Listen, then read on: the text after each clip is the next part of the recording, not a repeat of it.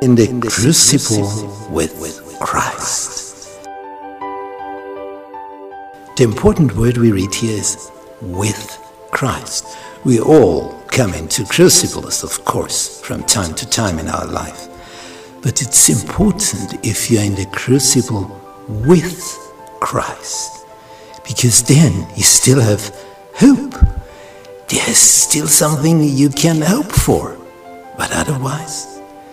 So we will have a close look at people in the Bible, how they managed to get through a crucible with Christ, so that we can get strength and surety and know what to do when we are in such a shadow of death.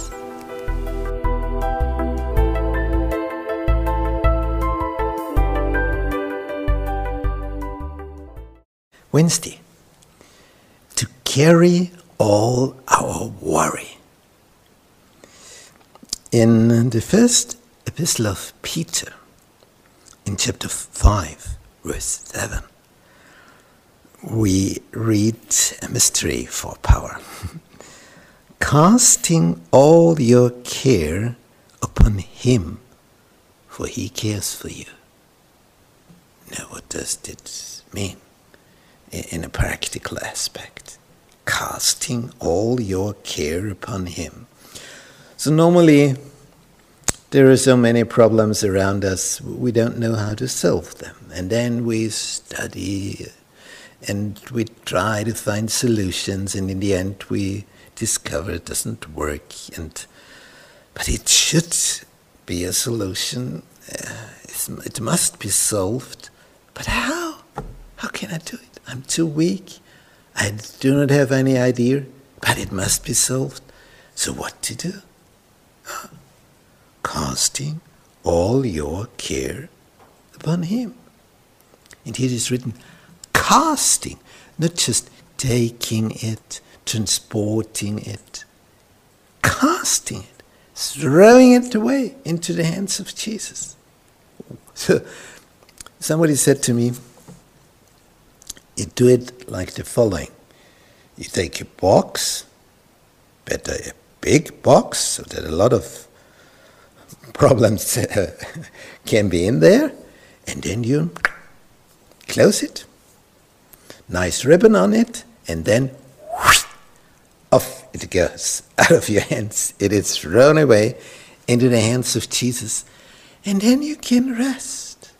He will take care of your box with problems. You have put a nice ribbon on it, so that Jesus has some joy with it. He is able to manage it, to handle it. He is able to. You are not able to. So, therefore, that's Peter's idea. He got it through the Spirit. Casting all your care upon him. And in the verse before, verse 6, he shows how this happens. Humble yourselves, therefore, under the mighty hand of God, that he may exalt you in due time. It's not so easy to humble yourself under the mighty hand of God. You want to be your own boss, won't you? And then we are full of despair when we discover it doesn't work. But we want to handle it by ourselves. Finding out we do not get there where we want to get. So why not casting all your care upon Jesus, for he cares for you. That's the easiest way for life.